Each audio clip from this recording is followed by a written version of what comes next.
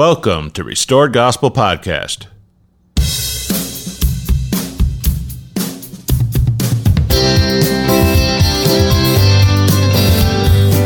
Hello, I'm Mike Barrett. I'm Corey Stark. This is a special Independence Day episode. Corey and I were both kind of had the same thought. We were thinking about freedom. Corey thought maybe this would be a good time to put this episode out. We're going to talk a little bit about freedom, the prophecies of this land and why it was created, the freedom of our souls, laws. What else, Corey? Just God's plan for us, I think, is underscored by that word freedom. Everything that He wants for us is for freedom, spiritual freedom, a release, just the ability to live fully in this life and in the life to come. We have not really talked for more than about 2 minutes before we started into this, although we both knew the topic, and I'm sure both have been thinking about it on our own. So I'm going to I'll let Corey go ahead and start with whatever he wants to share, what's on his heart. Well, you know, it's interesting when you consider freedom. There's freedom, you know, sometimes when I look back on my life, I think freedom was expressed in different ways. When I was in college, all I could think about was being out of college. And I thought, you know, from the weight of responsibility in college and classes and everything, I remember when I finally finished, I lived in Iowa, and I thought, I am free. And I was so free, I was going to drive down to Independence, but instead of taking the highway from Iowa City down to Independence, I decided I was going to drive the back roads the whole way from Iowa. And the normal 5-hour drive, 5 hours later, I was still in Iowa somewhere, I had nowhere, and this was before the days of GPS, and I thought, well, you know, so much for being free. And 9 hours later, I finally got to where I wanted to go. But in that time in my life, I had a co-op job, and I was working at a company. And at that point in time, I met this man named Fred. And Fred was someone I'll always remember. I was touched by Fred in a way that I wanted to share. But here I thought I was free. You know, I was kind of starting out on my own and had a job, at least for a summer. And but I was a kid, and I was working around a lot of men, you know, 20, 30 years my senior. And there was Fred. Fred was this quiet, somewhat reserved man, and very distinguished looking. He had very European features, and he spoke with an accent. And it's funny because in the Midwest, his manners didn't deserve it, but for whatever reason, he became the man that everyone joked about and kind of poked fun at and everything, because he never joked back. I mean, it wasn't like he took things seriously. He never poked back. They would tease him about things, and he would smile and he would laugh and everything. And I always kind of wondered what made Fred tick. Nothing ever got under his skin. You know, he was just this easygoing, happy guy with this definite European accent that I didn't really understand. And one day at the end of our shift, I worked in this plant, and he worked there too. And Fred was, you know, probably 60 or so, and I was 20-something. And we were changing out of our work clothes. And one day, Fred told me about when he first started working there at that company many years prior. And but he started his story this way. He said, you know, I grew up in Europe after World War II. And he said in Czechoslovakia, where I lived, he said it was a dark time. He said, although the war was over, he said, we played on the burned out hulks of tanks, for that was our playground.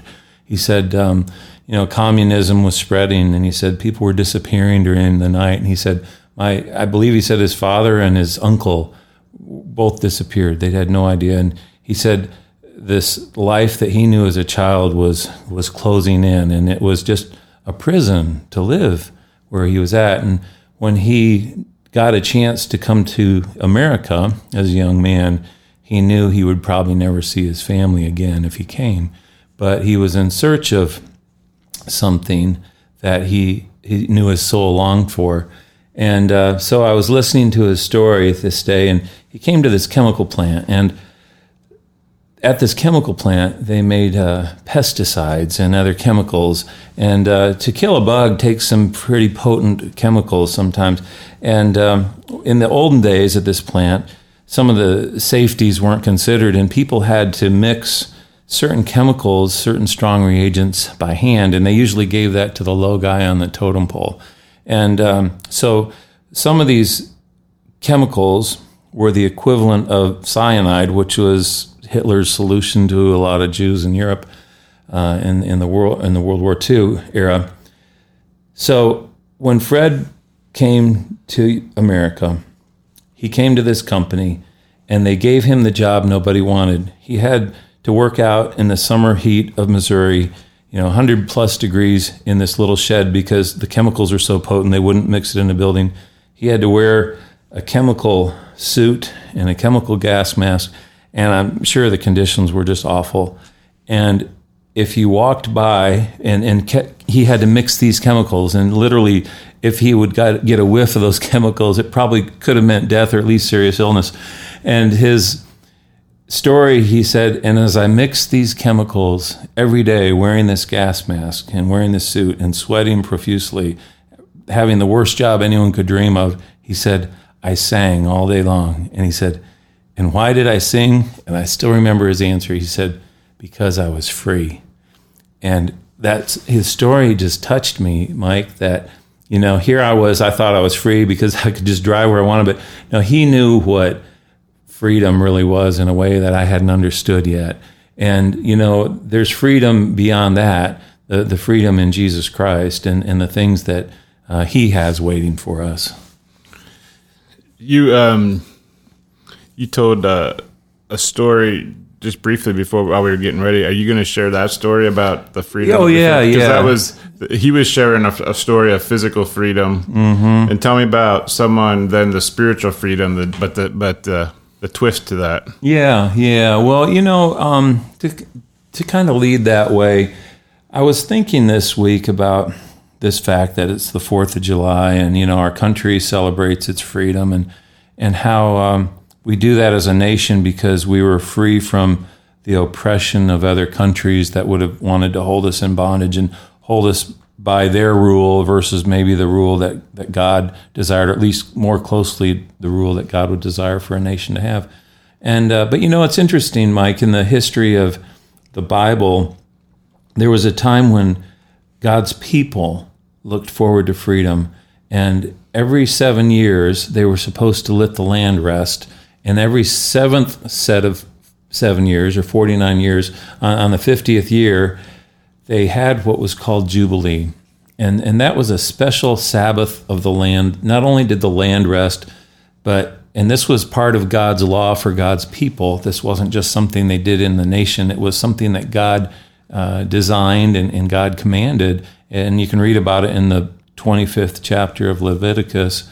But they would blow a trumpet at that beginning of that year, and that trumpet would proclaim that it was the year of liberty. And in that year, people would return the lands to their original owners. But if you were a slave, you got freedom. If you were an indentured servant, you went back to your family. You were no more indentured. If there were debts you had, even if you were hopelessly in debt, the debts were wiped off the books. Everyone started with a clean slate. And this was something that God designed and did once every 50 years. So in your lifetime, you might see it once, possibly see it happen twice, but it was the greatest of years. And I think there's symbols on many, many levels. I think to look at it from just the biblical standpoint of how the people lived, they got to see that freedom was something they could look forward to, that if they were in bondage, if they were a servant, if they were whatever, that wasn't going to be a forever thing.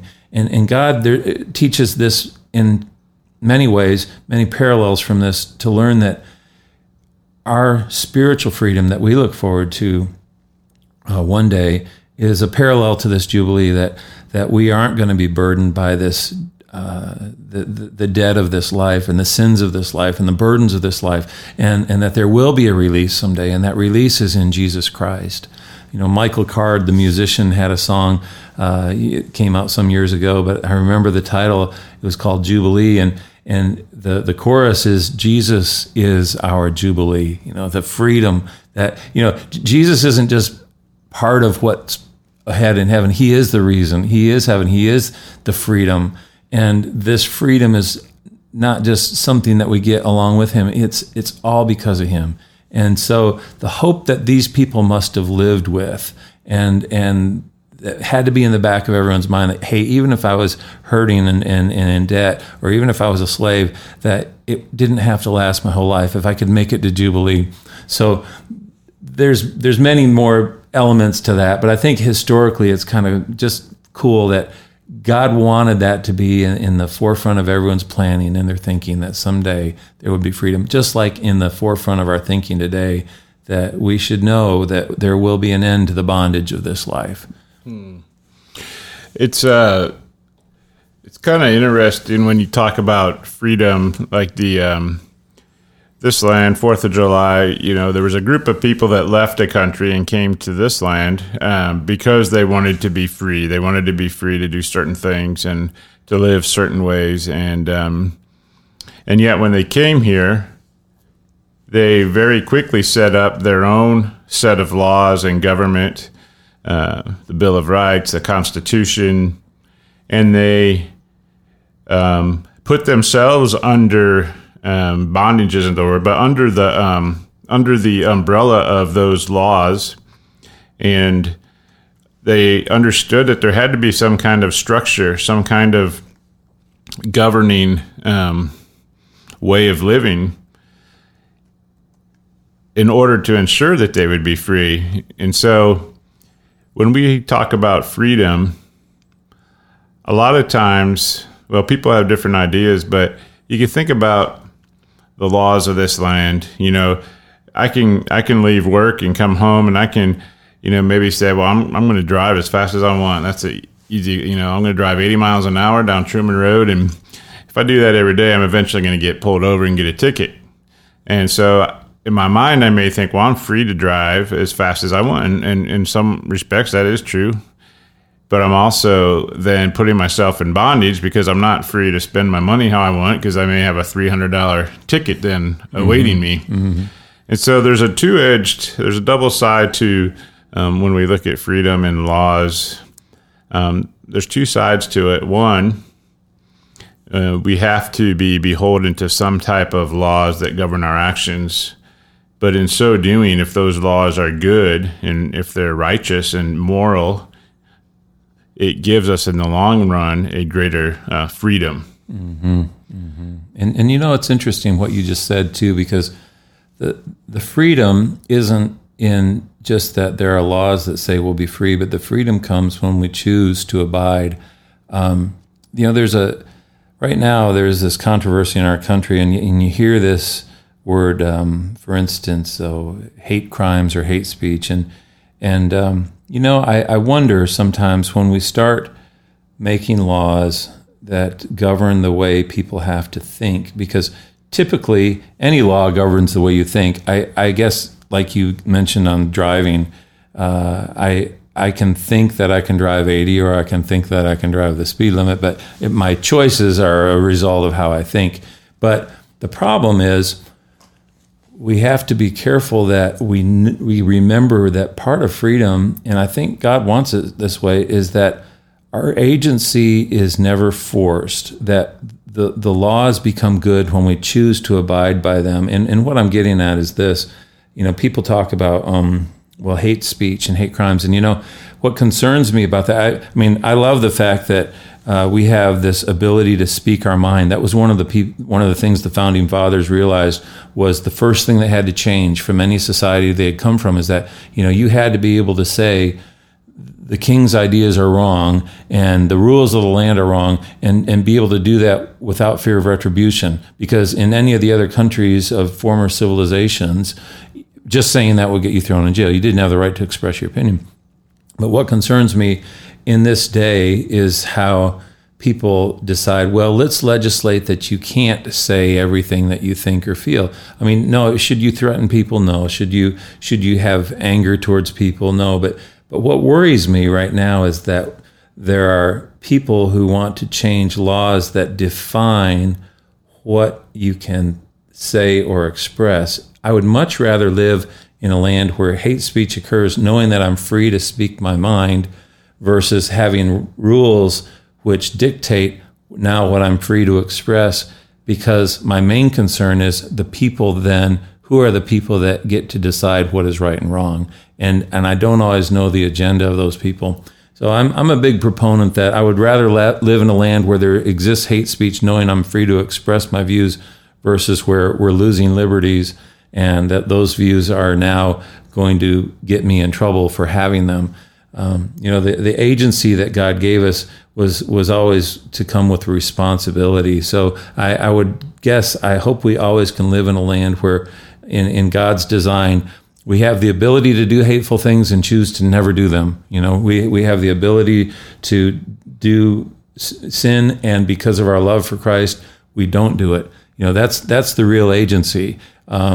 Satan's plan was to take away our agency. And now how, if he would have had his way, what that would have looked like, I have no idea. Scripture doesn't really give us an idea. But the whole thing is, God never wanted people either who were forced to love him. He wanted people who were free and chose to by their own hearts. So that is an element of freedom, I think, is always part of what our choices need to be. And boy, what an amazing country we have, that not just the people did, but that God's rules, God's laws, God's precepts were able to penetrate the minds of people to come up with a structure of living where people were free to not only live, but free to do something else, and that was to set up a land where someday a gospel, a fullness of the gospel, could be returned so that it could freely be distributed to the people.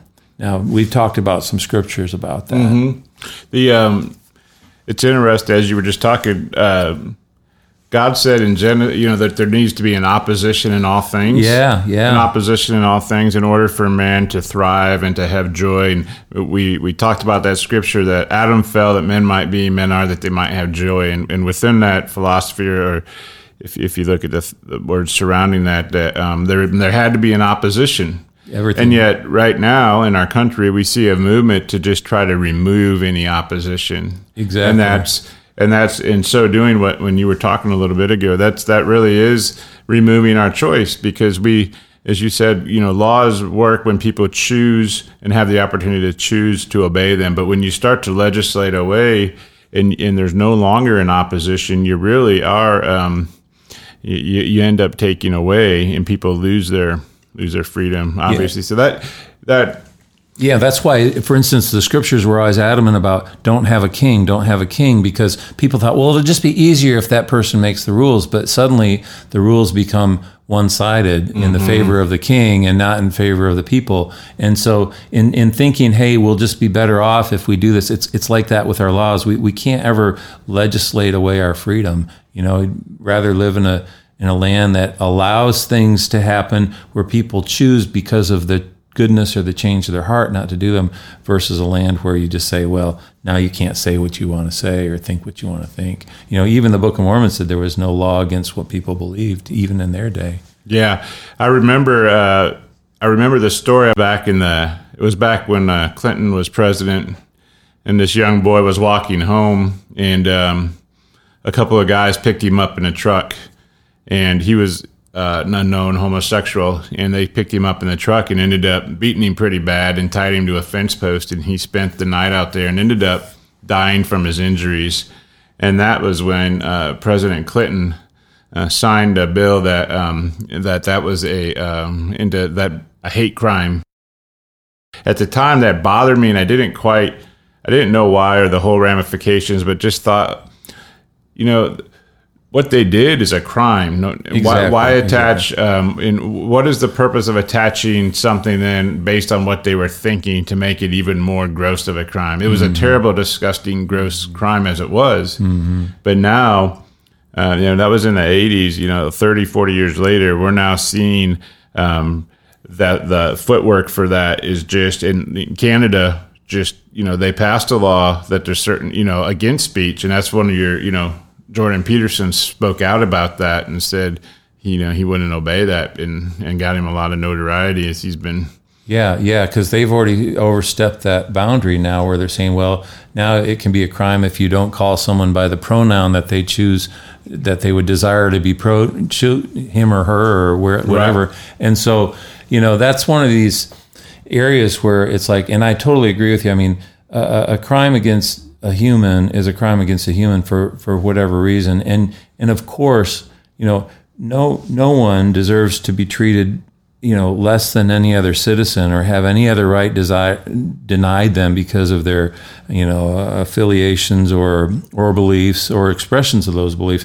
That's, by living in this country and enjoying the freedoms means that I'm going to accept that there are going to be people who can fully express their denial of Jesus Christ, for instance, that they're free to say that, if I believe that heterosexual marriage is of God, they are free to say it's not. And that's the rules that I guess I accept by being a citizen of this country, but that's greater than just a national law.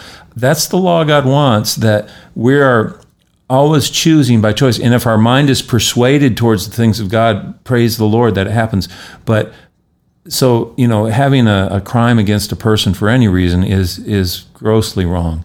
And so, obviously, it's interesting, though, like you say, in younger years, we saw this, and now what it's evolving into, it's unfortunate because it seems to be seeping now into, well, you can't say anything from a pulpit. It's seeming to be expressed now one way or the other, or you're going to create some kind of problem, or you might be deemed, inciting hate speech. And this is where it gets somewhat tricky now. And so I don't know how it'll be resolved politically. I believe spiritually, God never wants our agency infringed upon in that way. He wants us free to always choose, because of our belief and our love for Him, to do the right thing. And our country has an amazing history. Like you said, the founders, and they set up this land of liberty. But there's a couple scriptures that just intrigue me. One of them comes from the Book of Mormon in the third book of Nephi, chapter 9, in the RLDS version. And the Lord tells the Nephites. Jesus is speaking to the Nephites after His resurrection, and He's giving them signs about their future. He tells how they're going to come back to Him, the very remnant of Joseph in this land. And around the 89th and 90th verse of 3 Nephi chapter 9, what's fascinating to me is that Jesus tells this remnant of the house of Jacob, who this is their land. And He said, I'm going to tell you that there's going to be this nation that's going to come on this land. They're going to be Gentiles, and they're going to have power because of the Holy Ghost. They are going to be blessed, and they're going to become greater than any other nation. But He said, the things that I'm telling you are going to come back to your descendants through them. I'm going to bring this gospel to them. But this is the connection to this land and this nation. He says this, and this is verse 89, for it is wisdom in the Father that they should be established in this land, the they being us, this Gentile nation. He said, and be set up as a free people by the power of the Father, that these things might come forth from them unto a remnant of your seed, that the covenant of the Father may be fulfilled, which He hath covenanted with His people, O house of Israel. That was the scripture when you talked about doing this podcast today, and that was the scripture that came to my mind, because when I was reading the Book of Mormon again through the last 2 years, I saw that, and that's what just jumped out at me. I'm like, this nation was set up to be free for the purpose of bringing forth the Book of Mormon to go back to the remnant of the house of Israel, to Joseph's people. Isn't that huge? Isn't it? I mean, I never saw that before, and that is a huge. Read that scripture again. Yeah. The nation. And it says this was the wisdom of the Father, that the Gentiles would be established in this land, be set up as a free people by the power of the Father. Now, just that right there, set up as a free people by the power of the Father. It wasn't just by chance, and God's hand was in this. It was behind it. It was designed, 2,000 years almost before that, at least as he's expressing this to the Nephites, so that these words would have a chance to come back to the remnant. You imagine if the Book of Mormon, even if it had been written somehow, but transported to China, the plates went to China or the Soviet Union, how would the Book of Mormon have come forth through those lands, through those nations? I mean, no way, right? It would have been squelched. And it's also interesting because later in the Book of Mormon, we're told that the part of this Gentile nation to be free was, this was the reason. This was it. So the Book of Mormon could come forth. But he also mentions that it couldn't have come forth to the Lamanites because the Lamanites hated the things of God. And they were so turned against him that had they had the record that of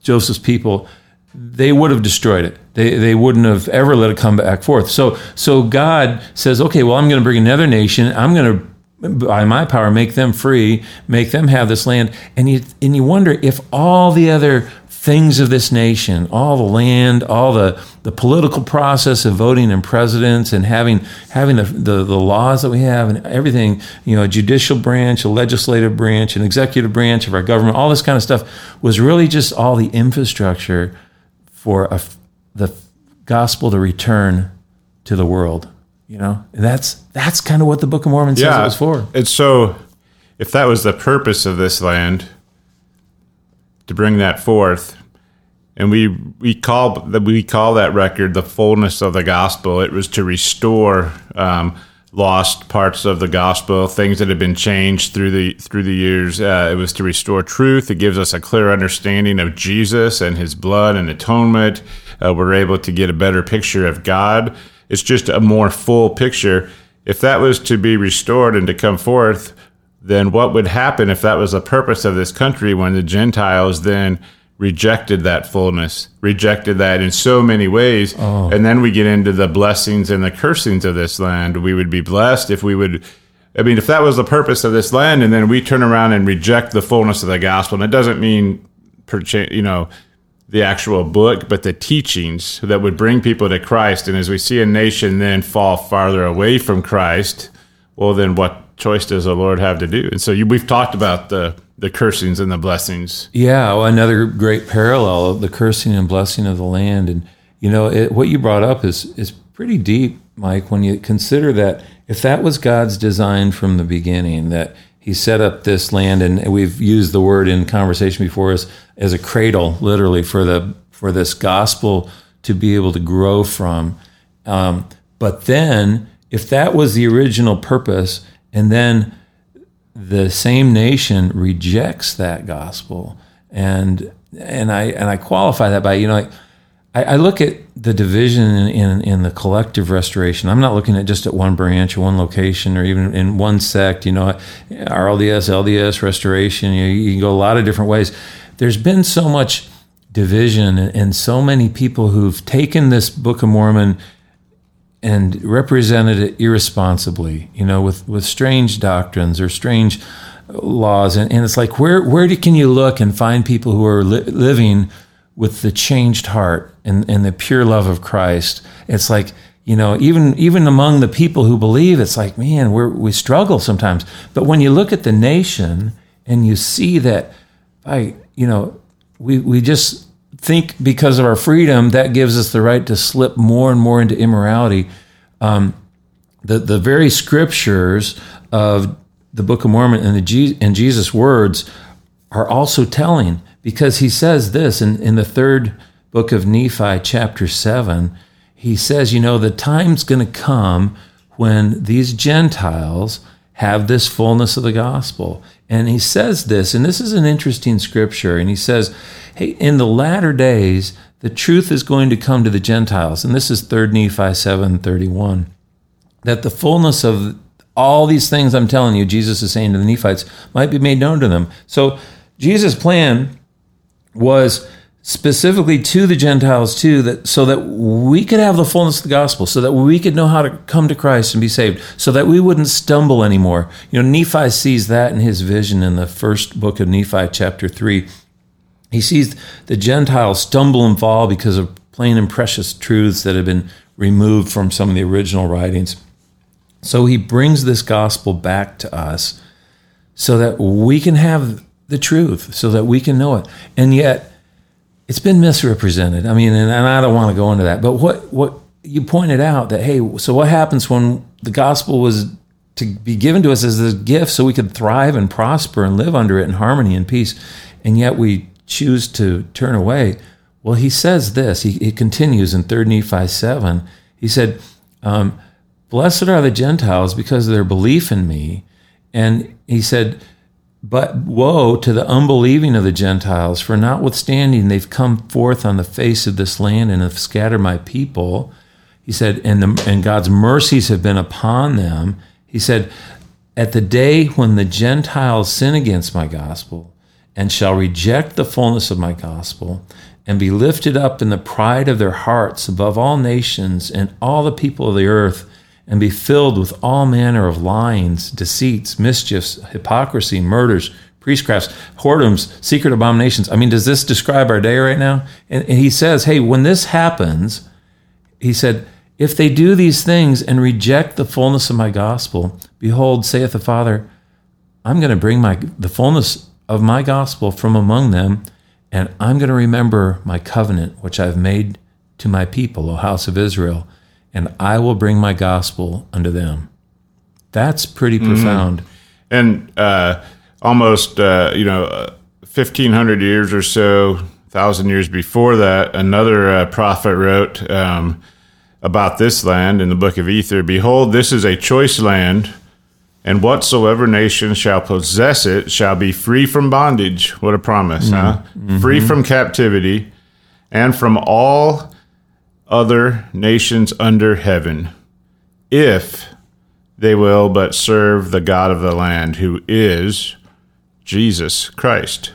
Isn't that amazing? What a promise and a condition. Free from bondage, free from any other nation, keeping them captive. We have no clue. But man, when like the story of your friend, I can't imagine being like the Jews during the days of Hitler, or any other number of countries where you're hiding in your house, where you're not free to move about, where you're not free to prosper, you're not free to even have food, where you stand in line forever to get sustenance. And here is a promise to a country that will never have to worry about that unless they refuse to serve the God of this land, who is Jesus Christ. Exactly. You know, what is interesting too is the prophecies that came to this remnant, the Nephites, was very interesting, because Nephi sees that God would bless the Gentiles, and I'm just talking about, you were either a Jew or of the house of Israel, or you were a Gentile. That pretty much covers everyone in the world. But he saw that the power of the Holy Ghost would be upon the Gentiles of this nation. And it's interesting because we don't even consider, we think that, okay, well, the Holy Ghost had to come, if you were baptized, like it was just a church thing.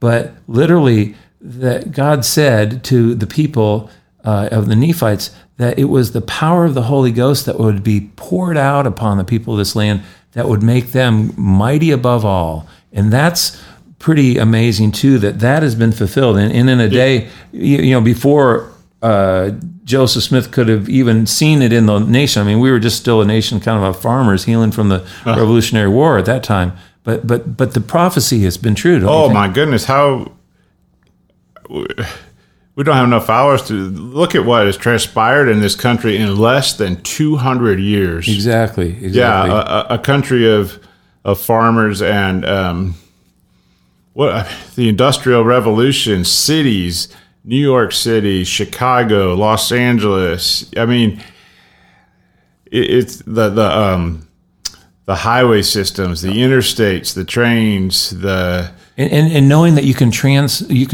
transport yourself from one side of the country to the other, and know you still have the freedoms on one side that you do on the other, and that you're free to go back and forth. You don't need to check in with anyone. You're it's like you're free. You're really free, and to not have that. I mean, I can't imagine what that's like, but yet evil men did and do these things to try to restrict, because, and that's why I'm fearful for anything that restricts our freedom in this land, because that's always the beginning of the end. And people in our own lives, we sometimes think we're doing the things that are freedom, like, hey, if I'm free, I'm free to just, if I'm taking, some illegal substance or doing something like that, people say I'm free to do that. But those choices, when they work against God's laws and God's plan, are just bondage in disguise. We lie to ourselves when we turn to ways of the flesh and think that by indulging in greater ways of the flesh, that's making us more free because we can do it.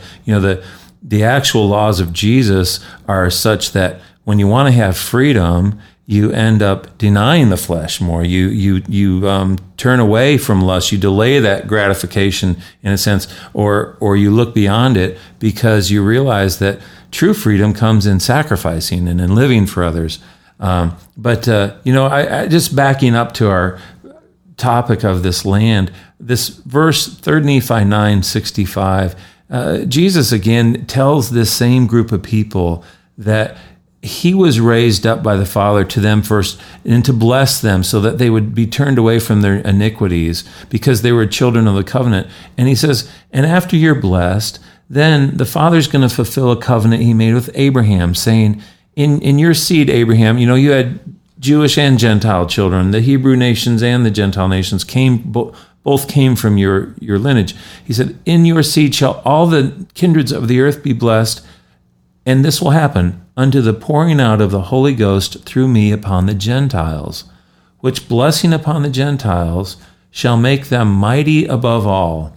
And that has definitely happened. And one of the mighty things that happened was, he continues to say, unto scattering this very people, a house of Israel, and they would be a scourge to the people of this land.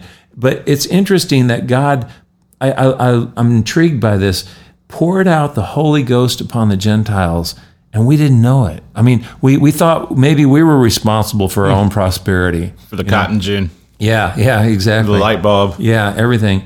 It's interesting too that in so many ways, you can't celebrate Christmas, and whether or not December 25th is the birth of Christ, not trying to take that issue right now, but you can't just have a holiday that represents Christ, because you have to mix in the Christmas traditions and the presents. You can't just have Easter and the resurrection of Christ. There has to be green grass and baskets and Easter bunnies.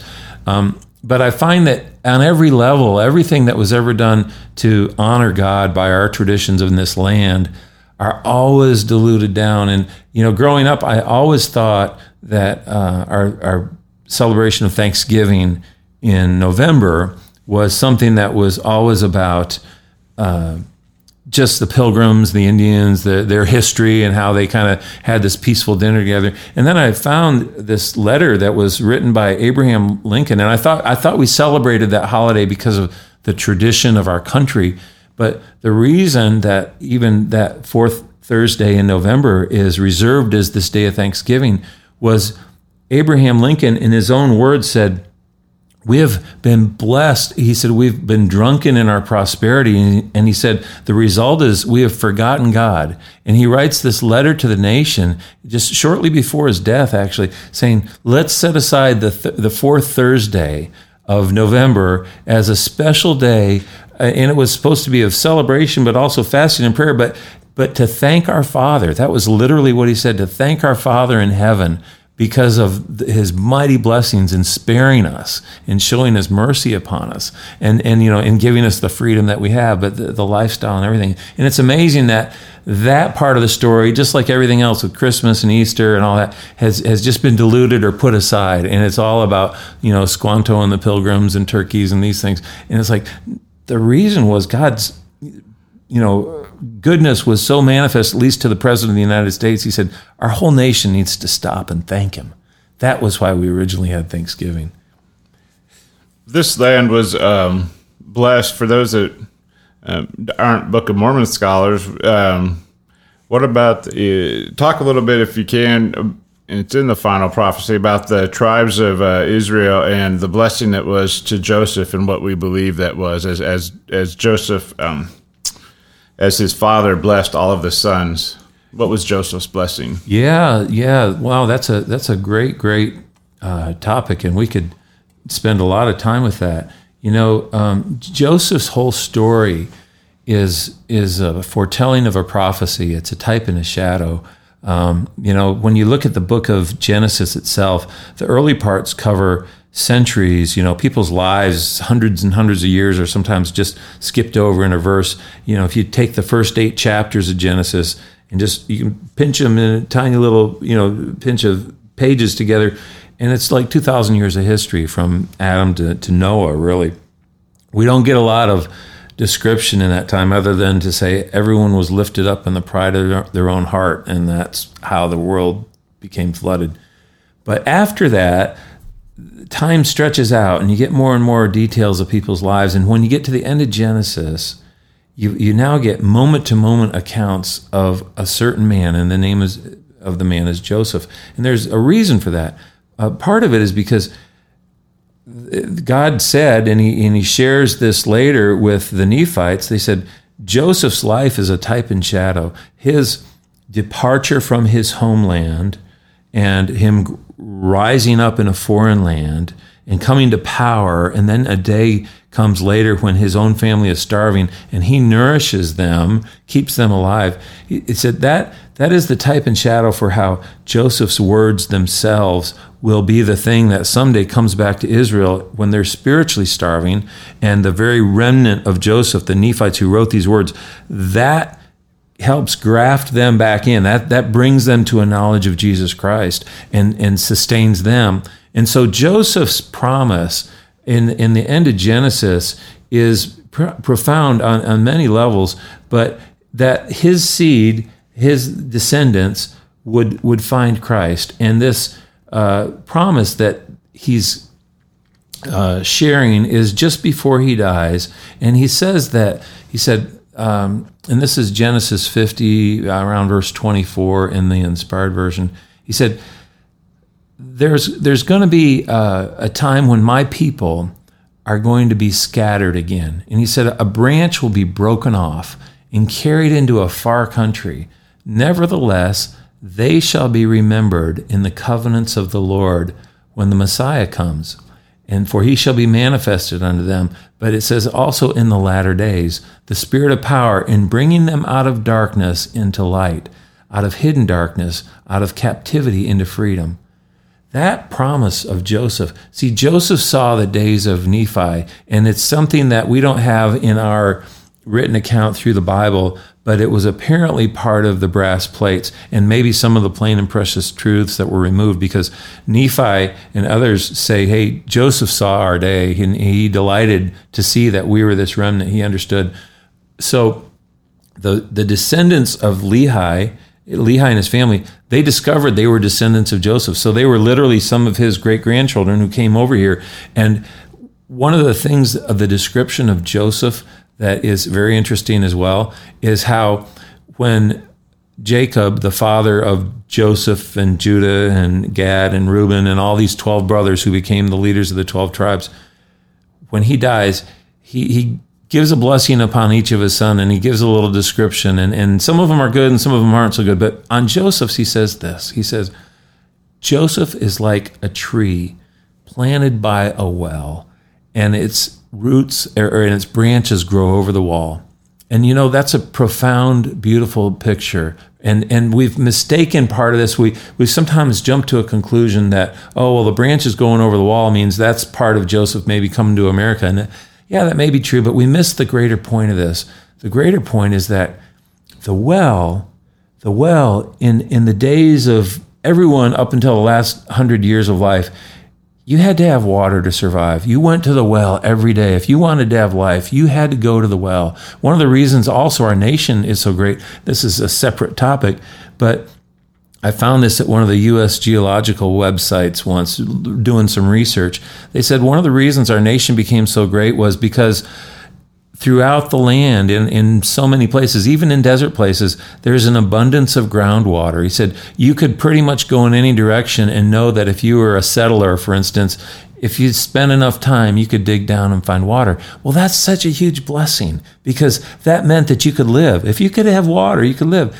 So Joseph's description of being this tree that's flourishing because it's by the well represents Jesus Christ. He is the well. He's there. It's not coincidental that he meets people at the well, and that, every bride of these patriarchs, Abraham and Isaac and Jacob, all these people, Abraham and Isaac, their wives are found at a well, and Jesus visits this Gentile woman at a well, and she discovers who he is, that he's the Messiah, and that's foreshadowing that the Gentiles would come to Christ as well.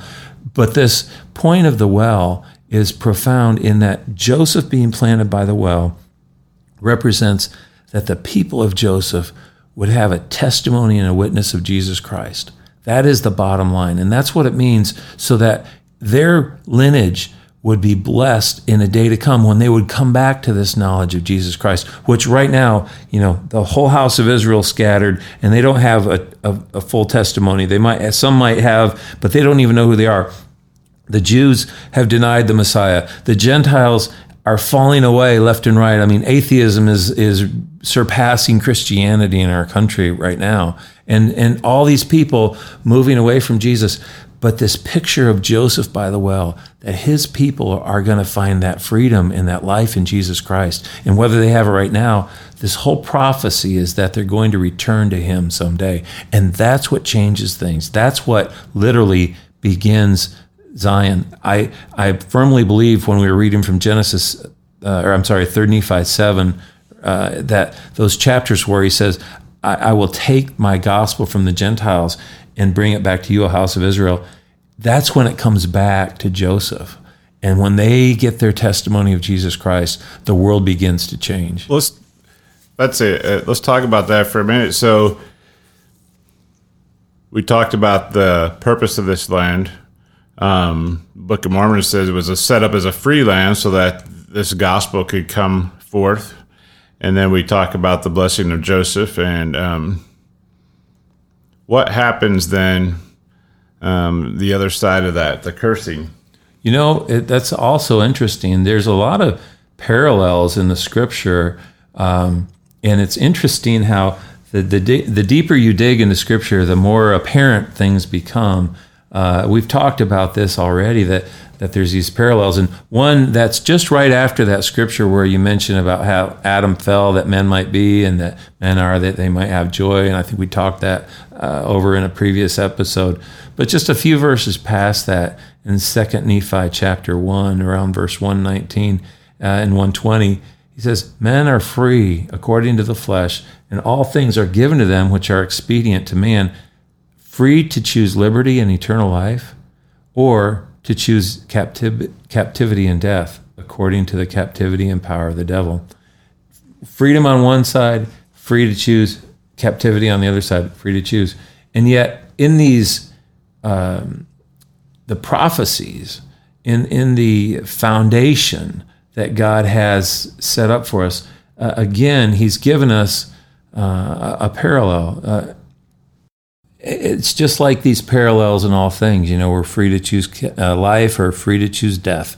That's the ultimate. We're either for God or we're against God in the end. That's the ultimate, the eternal ultimate. But this land, while it was called the land choice above all other lands, it came with a blessing and a cursing. And the blessing was this: if you keep God's commandments, you will prosper. I mean, that's a principle. That was the promise given to the Nephites. And I went through the Book of Mormon one time, and I realized that every writer of the Book of Mormon said almost those exact words or some variation of it. You can't find someone who didn't say it. In fact, one of the people who only wrote a few verses in one of the shorter books of the Book of Mormon happened to say the negative to that. He said, we didn't keep God's commandments and we didn't prosper. But I don't have much more to say, so I'm going to pass the records on. People knew this principle to be true. If you keep God's commandments, you'll prosper. And in God's commands you'll find freedom, you'll find happiness, you'll find life, because you'll choose to live that way, not because you're forced to, you'll want to. But the cursing is there too. And the cursing happens to be as spoken of as frequently as the blessing. The cursing is this: if we reject the God of this land, then destruction comes. And he says it in many places. In Alma 17, he said, there's a curse on this land, and destruction will come to the workers of darkness when they're fully ripe. And that if we reject the God who gave us this freedom, he said, then the land is cursed for our sakes. If iniquity will abound, in 2 Nephi chapter 1, verse 14, the land is cursed for our sakes.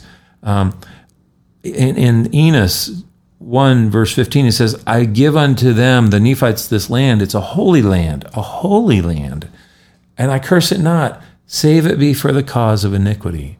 And so we have to be cognizant of the fact that, we can't just slip into moral decay and expect that our freedoms still work in this land. Freedoms only work for a morally upright people. If we become morally bankrupt, our freedoms cause our bondage, because we become bondage by our blindness. We forget the God who gave us this land, but not the land, the freedom and the responsibility and the righteousness that came from that. We think it's of our own doing, and then we create these laws and these situations that just implode upon us, because now God's not part of that picture. And freedom in the hands of a morally corrupt people is tragic. So in the end of Jesus speaking, and there's many scriptures that talk about the cursing. It's unfortunate, but it's true, because we only want to usually think of the good. But he said, Alma, for this cursing and blessing of God upon the land, he said, the Lord can't look upon sin with the least degree of allowance. It's not like, okay, well, we can kind of slip and slide here. No, those are our own turnings, and as we turn away, we invite bondage, we invite captivity. So when God spoke to the Nephites about the Gentiles who would be great by the power of the Holy Ghost, and so great they would even scourge and scatter his very own people, he said also that gospel, if they reject it, would be taken from them. He also said there was room for repentance. Just as he said with every other nation that he ever came to, his arm is still extended. He's not an impatient God. His arm is extended all the day long, says the scripture to us, if we will repent. If we repent, the promises were numbered among the house of Israel with them in the blessings on this land. So that's wonderful. The reality, however, is in the end of his speech to the Nephites, he states that this Gentile land, if we reject him, will be cleansed. He says it will be cleansed of the wickedness, of the abominations, of all these things, and it'll be worse than even the heathen had experienced before. And I'm not being a prophet of gloom and doom. I'm just stating that if people don't abide by God's rules, this land has always been under that umbrella of blessing and cursing. You follow him and you prosper, or you reject him and you suffer consequence. And so in the end of Jesus's discourse with the Nephites, he explains that his purpose is to fulfill these covenants, to bring people back to him. This nation will be the birthplace someday of a city, according to the scriptures, where holiness exists again. When this house of Joseph, when their hearts turn back to the Lord, and then the repentant Gentiles and those of the house of Israel join them, that's when a city is built. 3 Nephi 10, chapter 1. When that city is built, God says, the power of heaven will come down. I will be in your midst, Jesus says, and the work will commence in that day when it goes forth to other nations. But the only way that day is prepared is, as we find in the end of 3 Nephi 9, he said, when the iniquity is removed. So what that means, what that looks like, I can't say. But Jesus was very specific that the iniquity of the land would be removed so that the righteousness could go forth once once again. We have somewhat of an idea what has happened in other nations in other times when they've prospered and grown and improved. There's cycles throughout scriptures that when this happens, iniquity happens, because with prosperity, it seems, always comes iniquity. And so in America, with all of the prosperity that we had, it was interesting you said earlier, that the Holy Spirit would be poured out upon the Gentiles. And I was thinking, we were recently up in Michigan, and we went to the Edison Museum, and we were walking through all of these inventions and things that have taken place in this country. And, Corey, some of these engines, these steam engines that were running factories, I stood there, and they were stories tall. And you look at the like the screws that had to go into these machines, and then the tools that had to tighten these screws, and how all of these parts were forged by steel. I don't know that men ever looked at themselves as they were working on these things and thought, "Man, the Holy Spirit is with me today. I am on fire. The Lord has revealed how to make this engine." They had no idea that. Not all of them. Some of them probably very much gave glory to God, but I'm sure a lot of the people, as this country has risen, had no idea that the Holy Spirit was being poured out upon them. Exactly. And we are recipients of the blessings of a God who loved us in spite of ourselves. Mm-hmm. And that's always been the case. Yeah. So when we begin to sin against the gospel, we can expect that Holy Spirit, whether we acknowledge it as the Holy Spirit or not, to withdraw and to quit leading men, to be that, to invent and to be industrious and to come up with these things. Yeah, and the inventions we do have end up leading to our corruption and our immorality. For as much as we praise technology in the day we're living in, you look around us and it seems to be breaking people apart. But what you just said too is interesting, Mike, because Helaman 4 states something, just like you said, we have no idea how God's behind all these things, and he wants to bless us. Whether we even realize it or not, he's going to do it. But in Helaman 4, it reads at verse 48 that the people had been waxing stronger and stronger in their pride and in their wickedness. They were ripening for destruction. And it's also to be considered that Isaiah writes, in the day that Jesus establishes Zion, he said, the haughtiness, the lofty looks of men will be bowed down. And this is always the condition, the loftiness of our hearts, the haughtiness, the pride that leads people away from God. That's the first thing that God removes, that pride. But back to Helaman 4, he says, this was the condition of the people. They were getting stronger in their pride and their wickedness. And then he writes this, and I think this is very profound in its description of anyone in anyone's day, but even us right now. He says, thus we can see how faults and also the unsteadiness of the hearts of the children of men, we can see that the Lord in his great infinite goodness doth bless and prosper those who put their trust in him. Yea, and we may see that at the very time when he doth prosper his people. And then he describes, in the increase of their fields, their flocks, their herds, their gold, their silver, your bank account, your holdings, your whatever you have, but not just financial, in your spiritual wealth and the emotional health of your family, in all these things. He said, he blesses in every manner of precious things of every kind in art, sparing their lives, delivering them out of the hands of their enemies, softening the hearts of their enemies, that they shouldn't declare wars on them. These are things God's doing behind the scenes, delivering us out of enemies, softening hearts of our enemies. He says, doing all these things for the welfare and happiness of his people. He says, yea, then that is the time that they do harden their hearts and forget the Lord their God, and do trample under their feet the Holy One, and all this because of their ease and their exceeding great prosperity. Isn't that something that in the very day when God blesses us, the Scripture says that's the day we forget Him. Have you seen that? I've seen that lived out in my own life. Mm-hmm.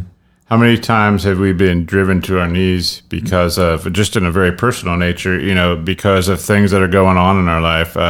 When I talked with Adam a few weeks ago, when he was here, and he talked about how he had an experience with the Lord and how he felt, he felt bad because he was aware that it was like at AAA, calling on the Lord when he needed him and when things were down and out, and he needed him to come rescue him, and how that was an immature walk with him. And yet each one of us, we get to that point where we're brought to our knees over and over on a personal level. And when things are going good, it is so hard. And the Lord speaks about this in the Scriptures when he says, blessed are those that are humbled, that are brought to their knees, that are brought down to this humility, but more blessed are those that will humble themselves. You wonder, what does that really mean and why? And I believe, as I've actually pondered on this for several weeks, why are they more blessed that humble themselves? Those that humble themselves are in a different type of relationship with their Creator. Mm-hmm. They're in a different type of relationship with their Father. They don't have to be brought to their knees. They don't have to be acted upon by Him, but they've discovered the joy in the relationship, and that coming to Him, whether good or whether bad in their life, is that He is their everything. And why are they more blessed? He's describing just a state of that type of people because of the relationship they have with Him. How wonderful is it to be able to be in a point in your life where you have everything, and yet you still can't wait to just talk with your Father and pray to Him and be thankful for what you have and share what you have with others.